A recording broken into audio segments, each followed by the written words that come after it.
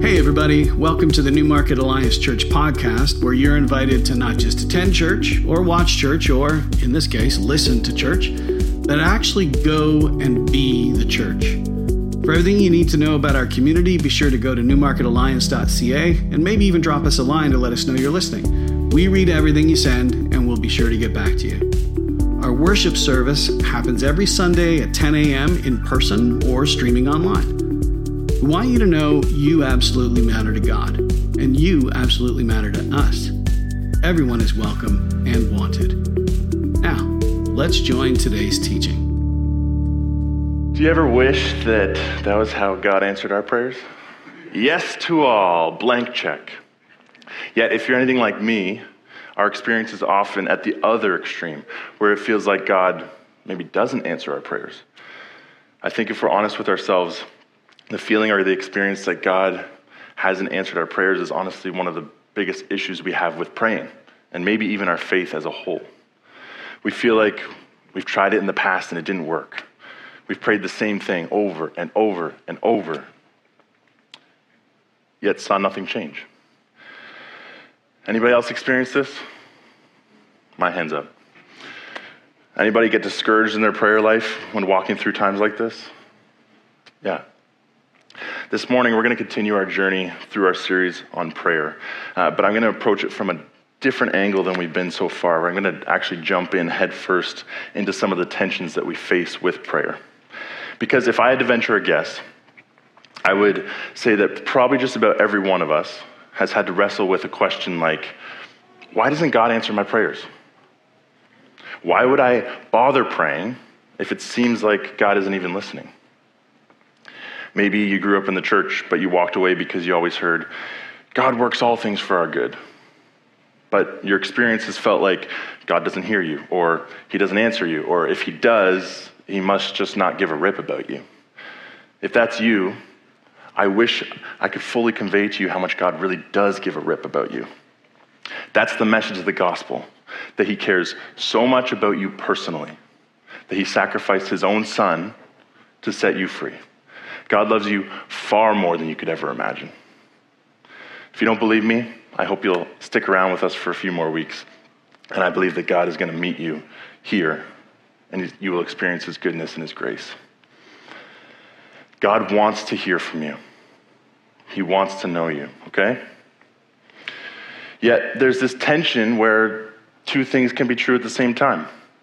He always wants to hear from you. But there really are times where our suspicions are true, that God doesn't always answer our prayers. Throughout Scripture, we see it a variety of reasons that God would not answer our prayers. And this morning, we're going to dive into a few of them and see what they're all about. Interestingly, the first and primary reason that God doesn't answer our prayers actually has nothing to do with God. It's because we don't actually pray. This ties directly back to what Jonathan was saying last week.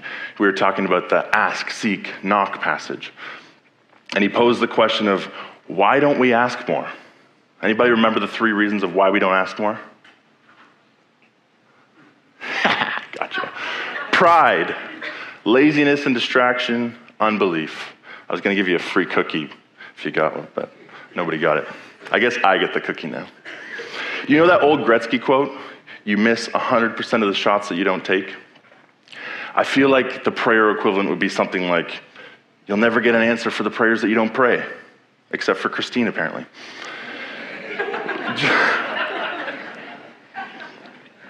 Jesus says it really plainly in James 4:2. He says, you do not have because you do not ask. It'd be like if on my birthday, I'm thinking to myself, man, I would really like a new pair of shoes. I hope Brittany gets me a new pair of running shoes. But then my birthday rolls around, and guess what I'm not going to get for my birthday? A new pair of shoes, because I never asked her for it. But imagine the audacity for me to go back to her and go, what the heck? Why didn't you get me the shoes I wanted? But that's exactly what we do to God time and time again. We don't have because we don't ask, but then we get at him for not coming through for us, for not answering our prayers that we never actually prayed to him. I'm going to quickly go through a few more reasons for our unoffered prayers. I think there's cultural reasons. We're Canadians. We're so polite. We're so kind, so reluctant to ask for help. I hate to bother you. I'm so sorry. Could you pass the salt and pepper? That cultural baggage, it often carries over into our prayer lives. Listen, you are never a bother to your Heavenly Father. Okay? That bears repeating. You are never a bother to your Heavenly Father. Maybe you grew up in a home where children were to be seen but not heard. That ain't our Heavenly Father. Jesus rebukes that attitude. He says, let the children come to me. Your Father in heaven wants you to ask. You are never a bother to him. Second reason I think we don't ask is because our culture has adopted a worldview of naturalism. As Carl Sagan, a famous astronomer, said, the cosmos is all that is or ever was or ever will be. So this worldview holds our reality in a box that's defined by matter, energy, space, and time. And the sciences are the only reliable way to know that reality. And so anything that we can't explain with science is thrown away. In this worldview, there's no room for the supernatural. Paul warned about this type of thinking. He said in Colossians 2:8, don't let anyone capture you with empty philosophies and high-sounding nonsense that come from human thinking and from the spiritual powers of this world, rather than from Christ. Look, I'm a science guy. I have a degree in science. My brain is wired to look for facts and evidence and the numbers behind things. But I'm also very well aware that there are many things that cannot be explained away by science. And without the power of prayer and God on our side, our churches just become little clubs that hang out on Sundays. At best, our ministry turns into social justice, which, don't get me wrong, social justice is a good and right thing. But when we do it only in the natural and not including the supernatural, we just end up dealing with symptoms rather than the root of the problems. Another reason we don't pray is because we give up on praying. Remember last week, Jonathan said, keep on asking, keep on seeking, keep on knocking. This isn't a once and done thing. But personally, I feel like this is maybe one of the hardest areas for me. We live in a fast-paced world. We have all the answers right at our fingertips. We get impatient if our video takes more than 0.4 seconds to load. When we pray, we want results. And when we don't see them, after the first time, we get discouraged and we stop asking. God has asked us to pray through or until the situation changes. There's this story in Exodus chapter 17 where the nation of Israel is fighting in a battle. And basically, as long as Moses was praying, the Israelites were winning. But when Moses got tired and ceased praying, they started to lose ground in the battle. Or there's another passage in Isaiah 62. Take no rest, all you who pray to the Lord. Give the Lord no rest until he completes his work, until he makes Jerusalem the pride of the earth. Now, this passage is given during a specific context, but the principle remains the same. We are to give the Lord no rest from our intercessions until his will is accomplished in that area. And I think the last reason that we don't pray is because, honestly, we don't really want to hear from God. If we're listening, God is going to speak to us.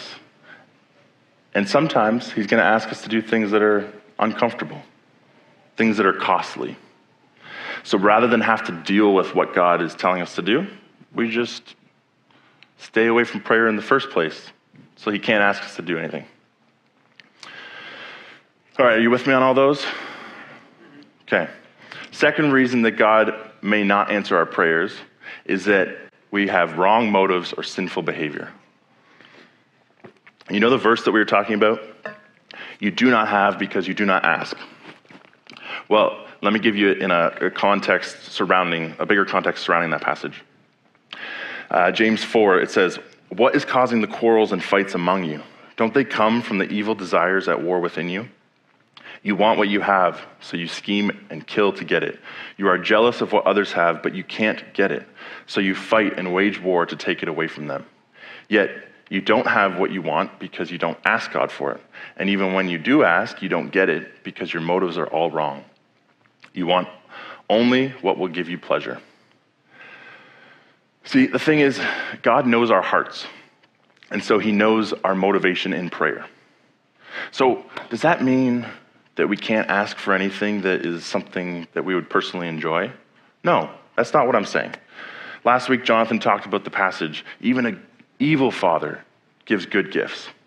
So we know that God loves to give good things. He is a kind God. He loves to bless his children.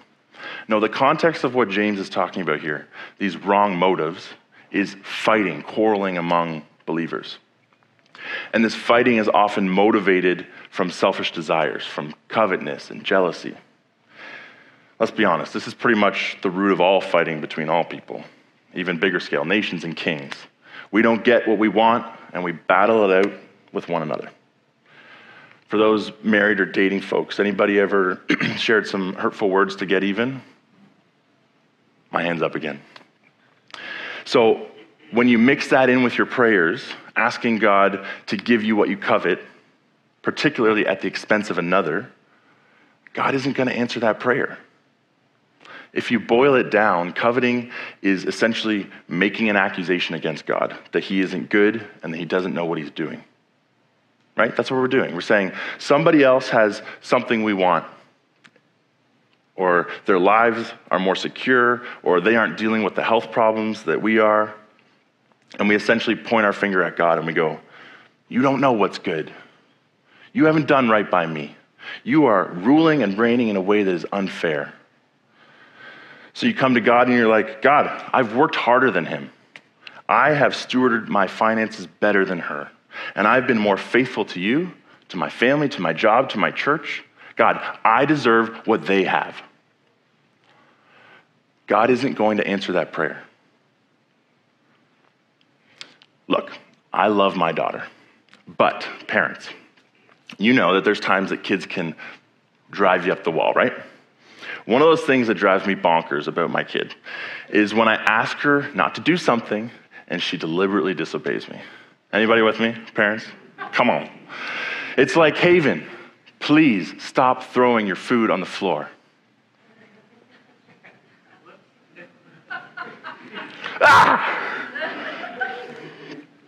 But that's exactly what we do to God. Number 10 on the 10 Commandments is simply, you shall not covet. God's like, please don't covet after your neighbor's stuff. And we're like, Heavenly Father above, please give me everything that they have. I can promise you that God is never going to answer our prayers when we've drenched them in wrong motives. And he's also not going to answer our prayers when we've drenched them in our sinful behavior. 1 Peter 3:10 says, for the eyes of the Lord are on the righteous, and his ears are attentive to their prayer, but the face of the Lord is against those who do evil. Peter starts out with this beautiful promise that the eyes of the Lord are on the righteous, and his ears are attentive to their prayers. See, again, God wants to hear from you. He loves to hear our prayers. But the Lord is against those who do evil. In other words, when there's sin in our lives, it displeases God, and those sins actually become a hindrance to our prayers. Psalm 66, King David says, if I had cherished sin in my heart, the Lord would not have listened. 1 John 3, John says, dear friends, if our hearts do not condemn us, we have confidence before God. Now, before you misunderstand what I'm saying, let me clarify. Because some of you are probably going, awesome, thanks, Pastor. I'm never going to be free of sin, so I guess I'm done with prayer, and I'm out of here. Bye. Look, we do not need to be fully free from sin completely before God can be expected to answer our prayers. God is a loving, open-armed God who wants us to come to him in our brokenness, in our messiness, in our sin. So please don't mishear me. God is so serious about grace, but he is also so serious about personal holiness. If God only answered prayers of sinless people, then no one in the whole Bible, except Jesus, would have had their prayers answered. It is my belief, though, that any habitual and unrepentant sin may get in the way of our prayers. There's also specific sins that are highlighted throughout the scriptures that definitely prevent our prayers from being heard.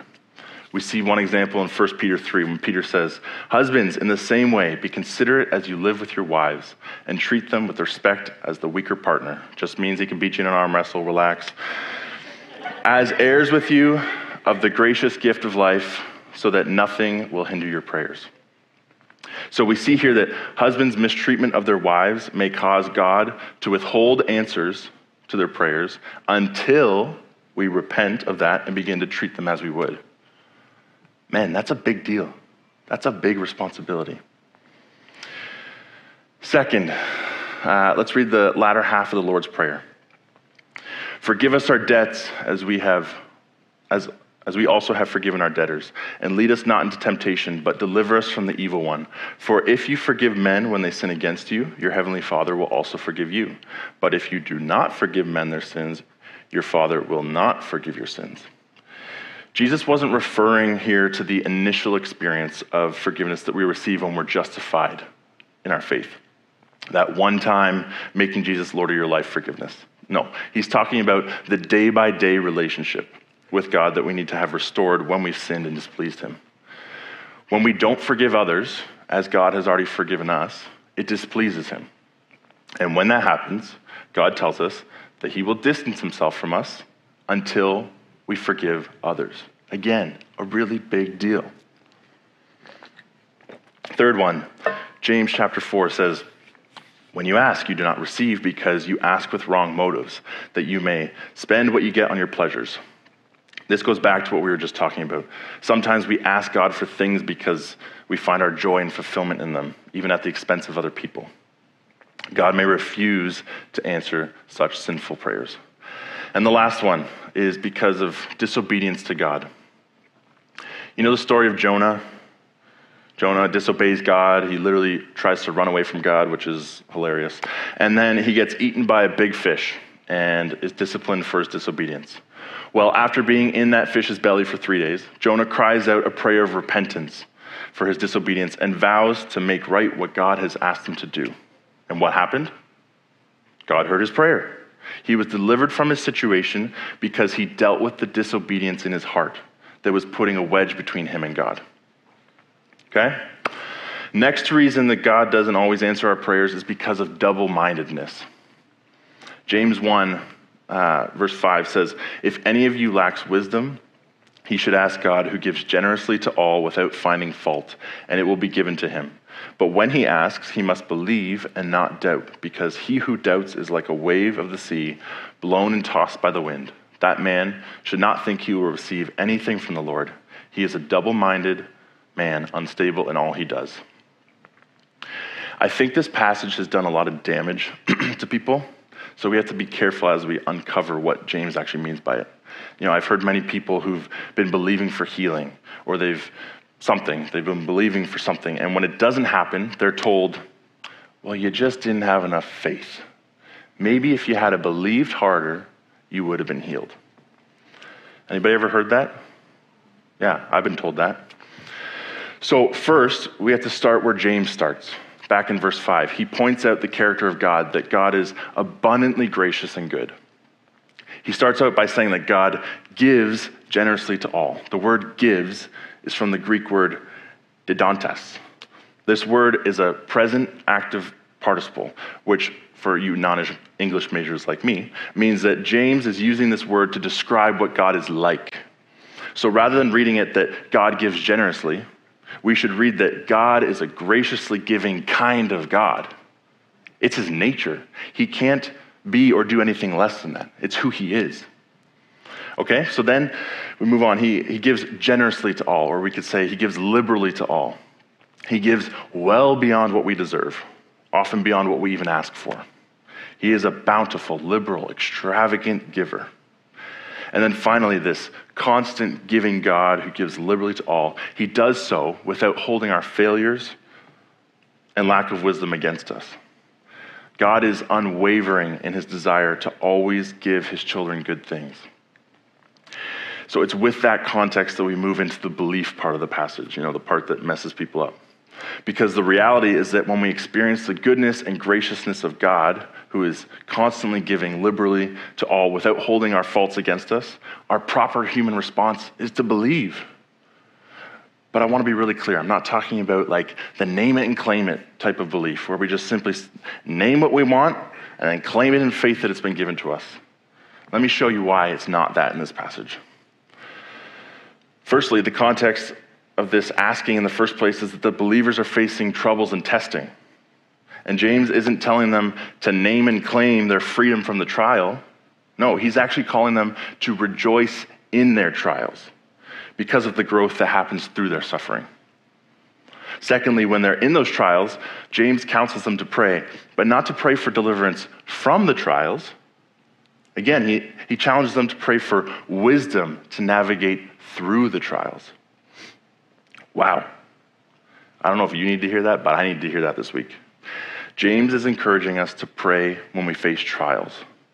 But my natural instinct is to pray, Jesus, would you set me free from this thing? Jesus, would you make a way for this person or that situation to come out of their trial? But no, James is saying, I know that you're walking through a brutally hard time right now. I want you to pray that God will give you wisdom of how to navigate what you're walking through. Also, if James was saying that we need to have faith enough to name it and claim it, then such a faith would really only amount to a faith in the power of our own believing. You know what I mean? Like, if we only believed harder, then we would be set free. Again, it's damaged so many people. The problem with this is that kind of faith is really faith in ourselves. But James is clearly not talking about that. He's talking about faith in the good, graciously giving kind of God that we've already talked about, not ourselves. So what is the person praying supposed to believe? That God, in his graciously giving nature, will indeed give the wisdom required to navigate through the trial.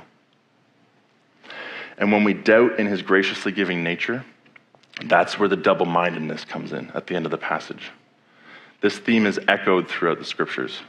We see in 2 Kings chapter 17, they worshiped the Lord, but they also served their own gods in accordance with the customs of the nations from which they had been brought. Or Matthew 6:24, Jesus says, no one can serve two masters. Either he will hate the one and love the other, or he will be devoted to one and despise the other. You cannot serve both money and God. Simply put, the double-minded person is serving God and serving other gods simultaneously. Their heart is not fully given up to God. They just use God as their last resort to get what they want to be rescued from their troubles. They want what God can offer, but they don't really care to have God. They want the gift, but not the giver. And Jesus warns, such a man should not think that he will receive anything from the Lord. I don't know about you, and I kind of hate to admit it, but I catch myself here all the time. Something changes in my financial situation, and the first thing I do is pull out a calculator or my spreadsheet and start doing math of how we're going to make this work. And I spend the entire day in my head overthinking it all. And then the day has gone by, and I go and I look back, and I'm like, well, crap. I haven't invited God into the situation at all. I spend all day trying to solve my own problems and never once thought about giving it up to God, the generous, giving kind of God who wants to give me wisdom to navigate my situations. I bet some of you can relate, whether it's in our sicknesses, in our relationship breakdowns, in our job issues. God ends up being our last resort. We beg him to help us when we need him, but otherwise we kind of want him to leave us alone. We become a double-minded person. And God likely isn't going to answer prayers that are double-minded prayers. All right? Next reason that God doesn't always answer our prayers is that we pray contrary to God's will and glory. Remember last week, Jonathan talked about the boundaries where God loves to answer our prayers? It must not dishonor God. It can't impede on his higher kingdom purposes or his will, basically. And it must not hurt us ultimately, in the grand scheme of things. In John 5, we read, this is the confidence we have in approaching God, that if we ask anything according to his will, he hears us. So if we pray within the boundaries that God has set out that he will answer us, and he'll hear us, then that means that the opposite is also true. If we pray outside of those boundaries, we shouldn't expect to hear an answer from him. It can be tricky to know exactly what God's will is in a situation. In those cases, we can ask God for his divine wisdom to lead us and pray the best way that we know that aligns with God's character and his word. I believe that God's grace for those kind of prayers is huge. The, God, I'm not sure what you're up to. The, God, I believe you're doing this thing, but I don't know. He has such grace for those prayers. But that's not the kind of prayer I'm talking about. I'm talking about the blatantly obvious praying against the will of God. Praying for things that will oppress others, things that will make a God out of something else in your life. Prayers of hate or deceit, prayers that will take you away from your call on your life as a disciple, as a father, as a mother, on and on. God is not going to answer a prayer that goes against the very core and nature of who he is. However, there are times when the people of God insist on something that God clearly does not want for them. And he chooses to hand them over. They're not taking a no for an answer. So in these cases, he may choose to answer their prayers. But in answering them, it actually brings judgment on themselves. And God answers it, trying to teach them a lesson through it. We see in Numbers 11, there's a group within the Israelite community that start whining to God about their food.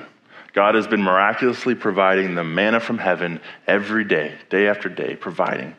But they're tired of it, and they start dreaming and whining and whining and whining about the food that they ate while they were slaves in Egypt. Slaves in Egypt. They want to go back to that. Well, God gets angry with their constant complaining and finally says to Moses, "All right, the Lord heard you when you wailed. If only you had meat to eat. We were better off in Egypt.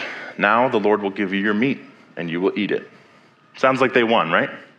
Their whining has softened God and bent his will in their direction, right?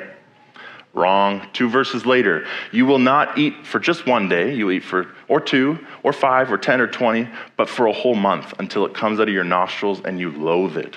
Because you have rejected the Lord who is among you and have wailed before him, saying, "Why did we ever leave Egypt?" So then God sends a wind from the sea that brings in quail upon quail upon quail. And as they begin to eat, the Lord strikes them with a severe plague and they died. Ugh. Looks like they didn't bend the will of God after all. That's a pretty serious example of what happens if we whine and complain to God over and over about something that's against his will. Let me give you a little personal example that you could probably relate to. Again, my daughter, perfect sermon illustration. She hates wearing shoes and socks. I mean, she comes by it honestly, but if you're a parent, you know that trying to get your kid out the door in the middle of winter takes like 17 minutes with the coats and the pants and the hats and the mitts, and I can't even imagine having like 3 kids. Anyways, when we finally get into the car, it takes her literally the 5 seconds it takes me to walk around to my seat, and she's already kicked off her boots and her socks. So we're trying to teach her to keep them on, in case of emergency, in case I have to pull over, or blah, blah, blah. Well, one day, we had enough. I had enough of her taking this never-ending battle of her taking her boots off. So I said, all right, take them off. Enjoy. And she thought it was great. I bet you she thought she won. She thought she had officially succeeded in her quest for bare feet. But if you know me, you know that I don't lose. So, no. When we got home, we said, okay, you don't want to wear your boots? That's fine. Go ahead, you can walk to the door. So she takes one step out of the car, and I bet you can imagine what happened after that. But you know what? She hasn't taken her boots off since. God is the same way with us. He is so gracious and so patient with us in our grumbling, and he tries to protect us from what we don't know. By and large, he's just not going to answer our prayers when they're outside of his will. But there may come a time where he goes, all right, do it. And even that response from God is a response of grace to show us that he really does know the better way, that we need to choose to trust him and his will for our lives. All right, here's a reason that God may not answer. My bad.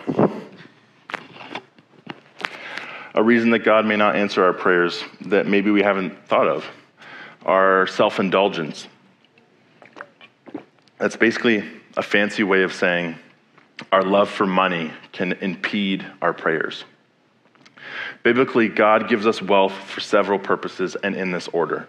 He gives us wealth to advance the kingdom of God and his righteousness. He gives us wealth to help and bless others. And he gives us wealth to enjoy. As we pursue God's interests and his children's interests, he will often shower us with gifts along the way. But again, remember that the order matters.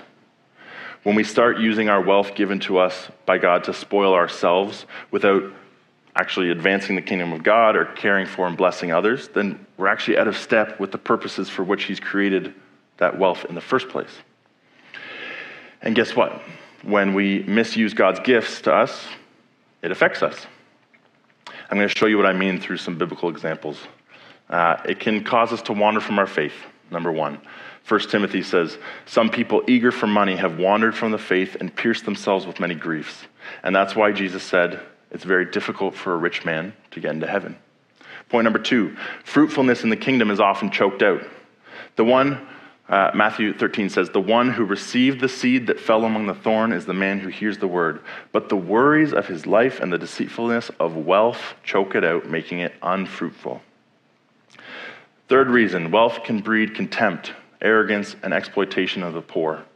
1 Timothy 6 says, command those who are rich in this present world not to be arrogant, nor to put their hope in wealth, which is so uncertain, but to put their hope in God, who richly provides us with everything for our enjoyment.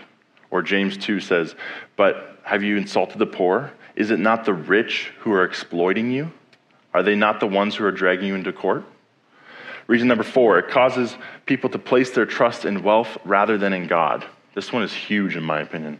Going back to when we go to God for only what we need and not for a greater relationship.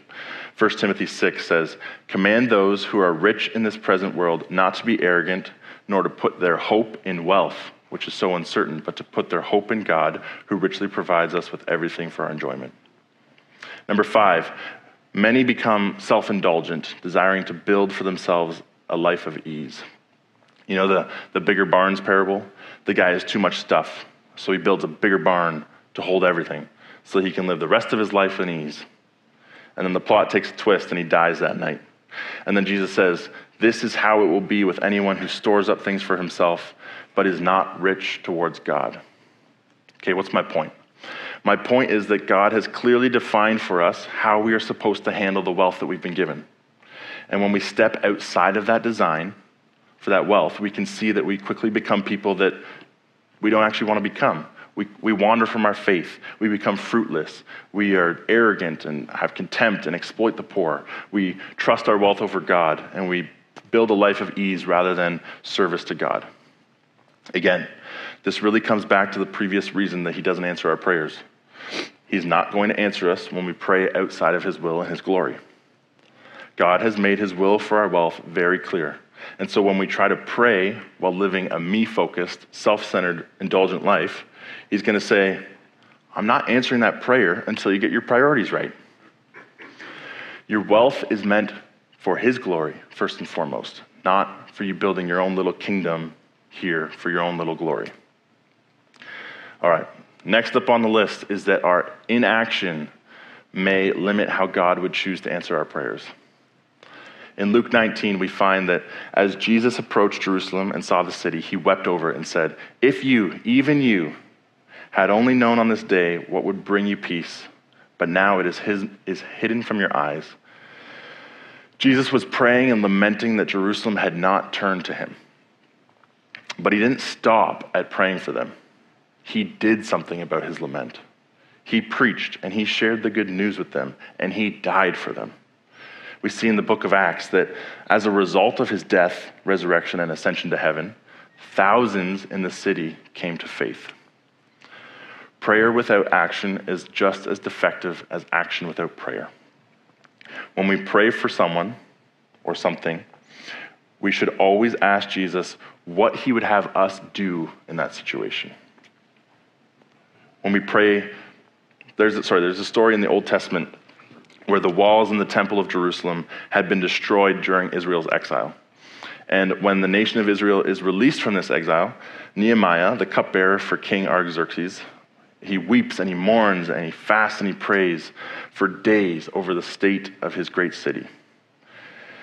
So I think so many times we stop there, right? We're broken, we're hurting, we're distraught by something wrong in our world. We weep and we mourn and we pray, but we're not actually moved to do anything.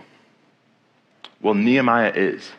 He prays that God would give him favor in going before the king of Persia to request to be able to go back to Jerusalem and do something about his lamenting. Nehemiah was willing to risk and give his life to be a part of the answer. And with that, the Lord answered his prayer, causing the king to ask Nehemiah, "What's wrong? Why are you so sad?" And then he grants Nehemiah his wish to go back to Jerusalem and to do something about the sad state of his city. And he rebuilds the wall. When we pray, like Nehemiah, we should expect that God will give us wisdom or ideas about what we can do to be a part of the solution. All right, the last reason that God may not answer our prayers is actually more of a misunderstanding on our part. It's because a better answer masks the answers that we're looking for. Sometimes we think that if God's answer to our prayer doesn't match perfectly, then we conclude that he didn't actually answer. But let's play this out. Suppose you have a teenager who asks you for a bicycle. If you respond to him by giving him a car, did you match his request? No, you didn't. But would your teenager say that you answered his prayer? Yes, I think he would. You have given him immeasurably more than they could ask or imagine. But say your teenager asks you for a car, and you say, "I will drive you around to apply for a job at a grocery store or a restaurant or something. I'll also drive you to work every day until you have saved enough money to buy a car." Did your answer match their request? Again, no, it didn't. Would your teenager say that your answer matched their request? I'm going to guess probably not this time. But in a year or two, when they are driving their own car, they'd probably be feeling pretty good about it. And how about 10 years, 20 years later, when they become successful and now look back and realize that his parents actually gave him a better gift than what he had asked for? You've given your child the ability to not only get a car, but also a house and other good things. You didn't just give your teen a fish, you taught him how to fish, as they say. So much better. Remember last week, Jonathan talked about Paul and the thorn in the flesh. You guys can come up, sorry. This is the same thing. Paul asked, "Please give me relief from my thorn so I'm not uncomfortable." But Jesus responded, "Actually, I'll give you my grace instead so you don't lose your reward." See, to say that God is not answering our prayers unless he matches our short-sighted requests completely misses the matchless wisdom, power, and love of God as he works all things for good to those who love him. As we sing this final song together, I want to encourage you to do some heart work. Can you identify with any of these 7 reasons that we went through this morning in your life? Maybe all of them? Remember, God wants to answer our prayers. So I'm encouraging you, repent of the reason that may be hindering your prayers. Invite the Lord to change your heart. We've got reason number 1, we don't actually pray. Number 2, we've got wrong motives or sinful behavior that's in the way. We've got double-mindedness. We pray contrary to God's will and his glory. Our self-indulgence gets in the way. Our inaction gets in the way. Or sometimes we've missed out on a better answer because we're looking for something smaller. You can cry out to him in this song, Lord, I need you. Without you, I get in the way of my own prayers. Lord, I need you. Help me to get out of the way of myself so that I can truly experience you and see you move through my prayers. Remember, God desperately wants to answer your prayers. Invite him to help you remove the barriers that are getting in the way.